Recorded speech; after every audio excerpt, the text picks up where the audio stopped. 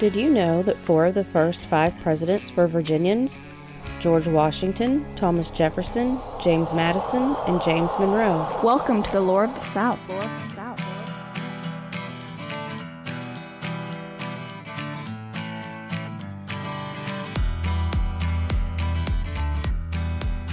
Hey y'all, welcome back to Lore of the South with me, Kelly Cruz. Y'all, it's been rough around here. I hit y'all with a super sad, super late podcast. It's been raining nonstop. Michael also got the awful news that one of his best friends from high school passed away very unexpectedly.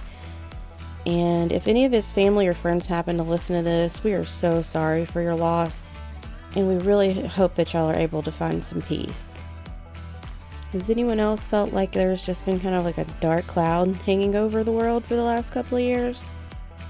Sorry to be so bleak, guys. I'm gonna try to lighten this up a little bit, and hopefully y'all will find this story I'm fixing to tell y'all a little bit more on the positive side.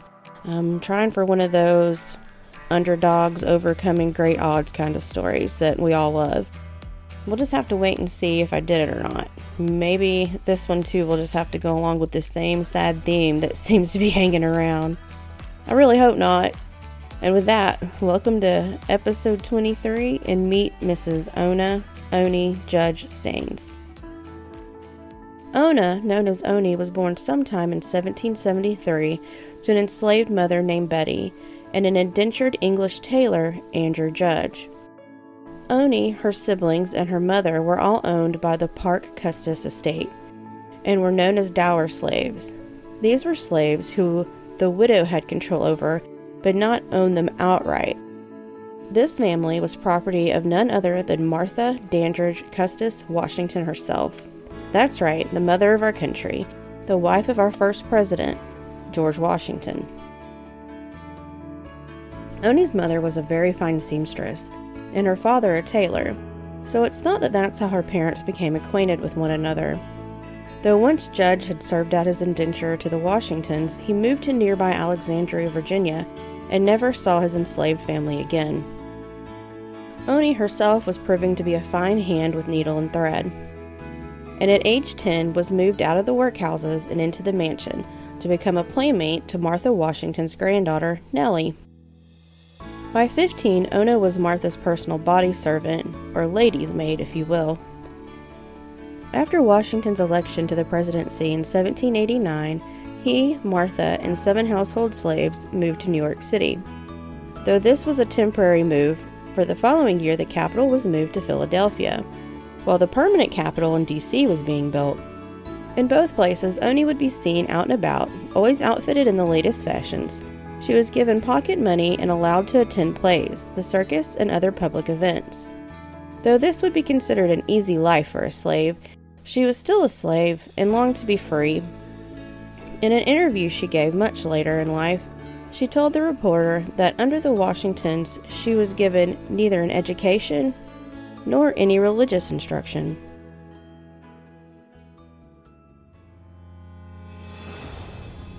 The capital's move to Philadelphia was a boon for Oni and other slaves like her.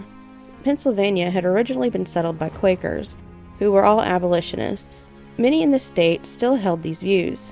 In 1780, Pennsylvania passed the Gradual Abolition Act. This law was to see to the gradual emancipation of all of its enslaved. The law immediately forbid the importation of slaves. Slaves had to be registered yearly, and if the slave owner failed to do so, his slaves would be freed. Children born to an enslaved mother would be born free, though forced to work for their master until they reached the age of 28. A slaveholder from another state could bring his household slaves to live in Pennsylvania for 6 months. But after that 6-month mark, if they were still in residence, the slaves had to be freed. This created a loophole where slaveholders would rotate their human property out. For instance, let's say the slave owners kept an A group and a B group. The calendar marks 5 months, 2 weeks. It's time to send A group back to the plantation and have B group delivered to Philadelphia, thereby beating the 6-month residency law. Then, in 1788, the state of Pennsylvania ratified an amendment which closed such loopholes. making it illegal to use the rotating system. The rich men like Washington still found ways around it, meaning that the powers that be pretty much just turned a blind eye to what he was doing. Washington even went as far as to never allowing himself to remain in the state for those 6 consecutive months. His Virginia residency would never be disputed.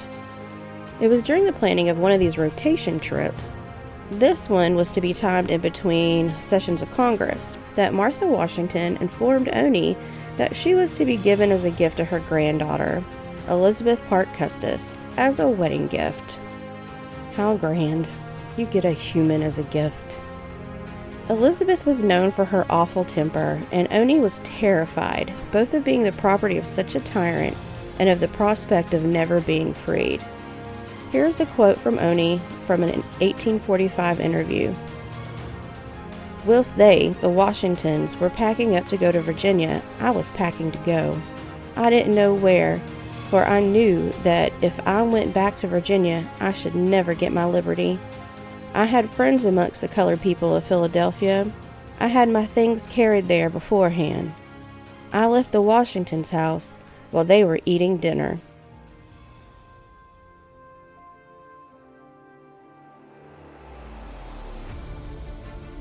The evening of May 21, 1796, Miss Oni Judge walked out of the president's house and disappeared into the city of Philadelphia. She was sheltered and hidden until she could be secreted onto an outbound ship. She set sail on the Nancy that was bound for New Hampshire, where she was sure her freedom awaited. Meanwhile, back in Philadelphia, the Washingtons were missing one house slave, one that was as close to the family as a person owned could be. It was said that Mrs. Washington was slightly distraught over the matter, saying that it had to have been a Frenchman that carried their dear Oni away. Why would Oni ever want to leave them?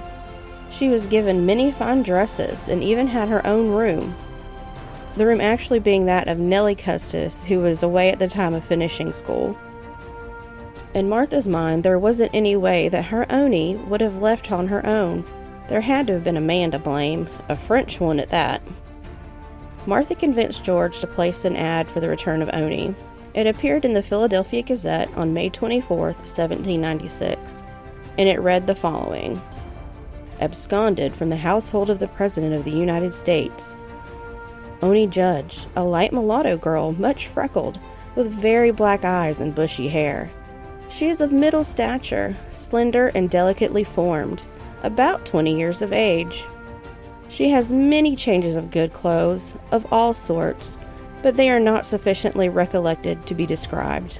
As there was no suspicion of her going off, nor no provocation to do so, it is not easy to conjecture whither she has gone, or fully what her design is.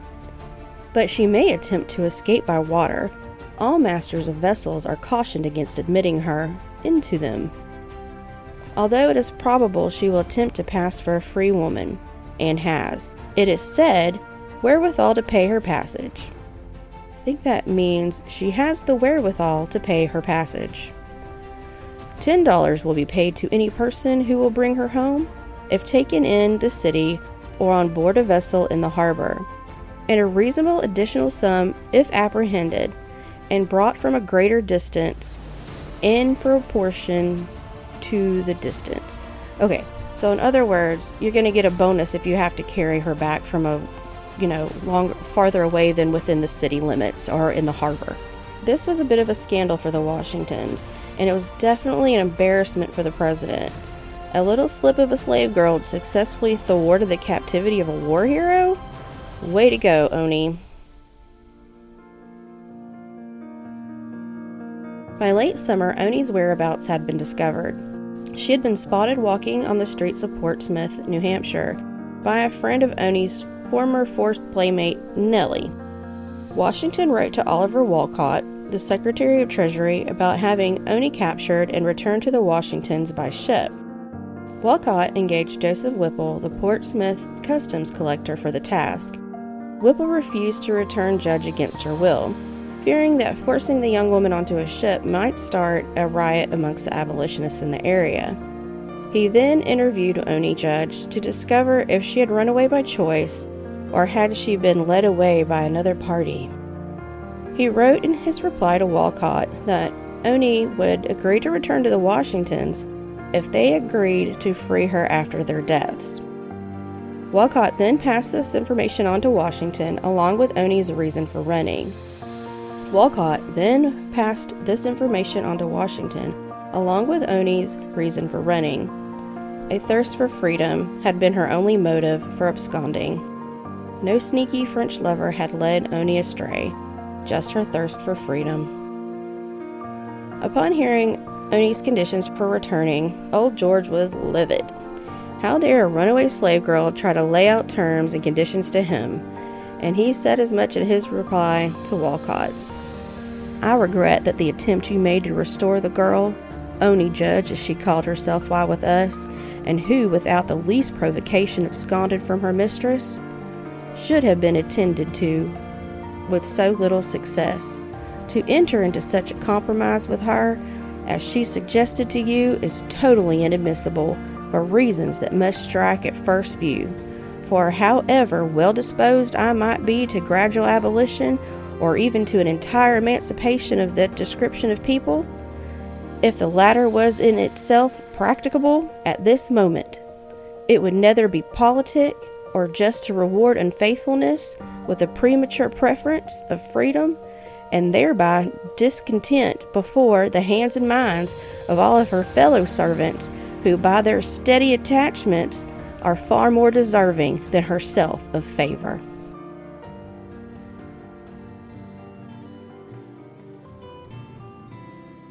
Time passes and Oni learns to read, joins a local church, and becomes a Christian. In January of 1797, she marries a free black sailor by the name of Jack Staines in the town of Greenland. Their first child was born in 1798, a daughter they named Eliza. She would have been around a year old when Washington tried one more time to capture Oni. Washington wrote to his nephew, Burwell Bassett Jr., asking him to go to New Hampshire to retrieve Oni for him. Bassett did go to New Hampshire, where he met with Oni while her husband just happened to be out at sea. She refused to return with him to Virginia.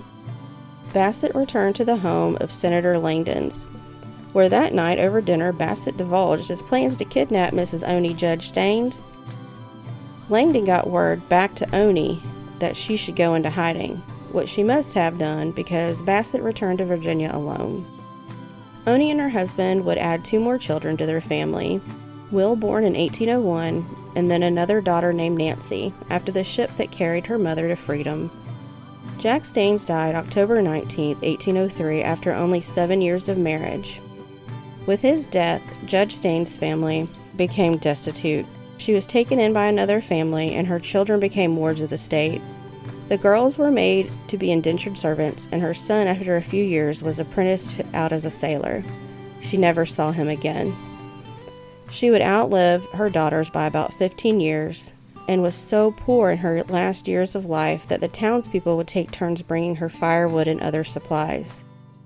Oni was asked in one of her last interviews if she regretted leaving the Washingtons, especially since she had to toil in much harder conditions than she ever did while in the Washingtons' keeping.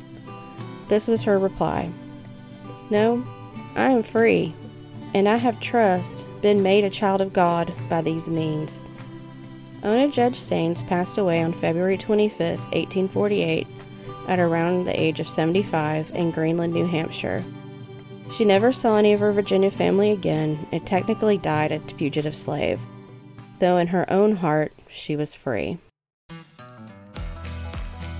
Here come the side notes, and they are full of irony. In Washington's will, he had ordered that all of his slaves, some 124 humans, be freed after Martha's death. George passed in 1799, but in December of 1800, Martha went ahead and signed their manumissions deeds, or freedom papers if you like. This took effect on New Year's Day, 1801. That left Martha with her dower slaves, which she did not have any authority to free. 153 living souls were reverted back to the Custis estate after Martha's death in 1802, and were divided up amongst Martha's grandchildren. So that meant that Oni's family would have still been counted amongst the enslaved. And if we go back to when Oni escaped, just before she was to be given to Elizabeth Custis as a wedding gift, well, with Oni gone, Martha substituted Oni's younger sister Delphi as the said gift. So Delphi took her sister's place. But in 1807, Elizabeth and her husband freed Delphi and all of her children. I guess we can look at it like this. Delphi was given her freedom, but Ona Judge Staines took her freedom. I hope y'all found this story, what's the right word? Inspiring, maybe? Oni was a young woman who took her fate into her own hands, no matter the danger or the hardships she faced. They were her choices, made on her own accord and not by a master. I think Marsha Washington will definitely get her own episode one day. She was one strong-willed and incredibly smart woman. George, yeah, he'll get one too. Maybe as a 4th of July episode someday.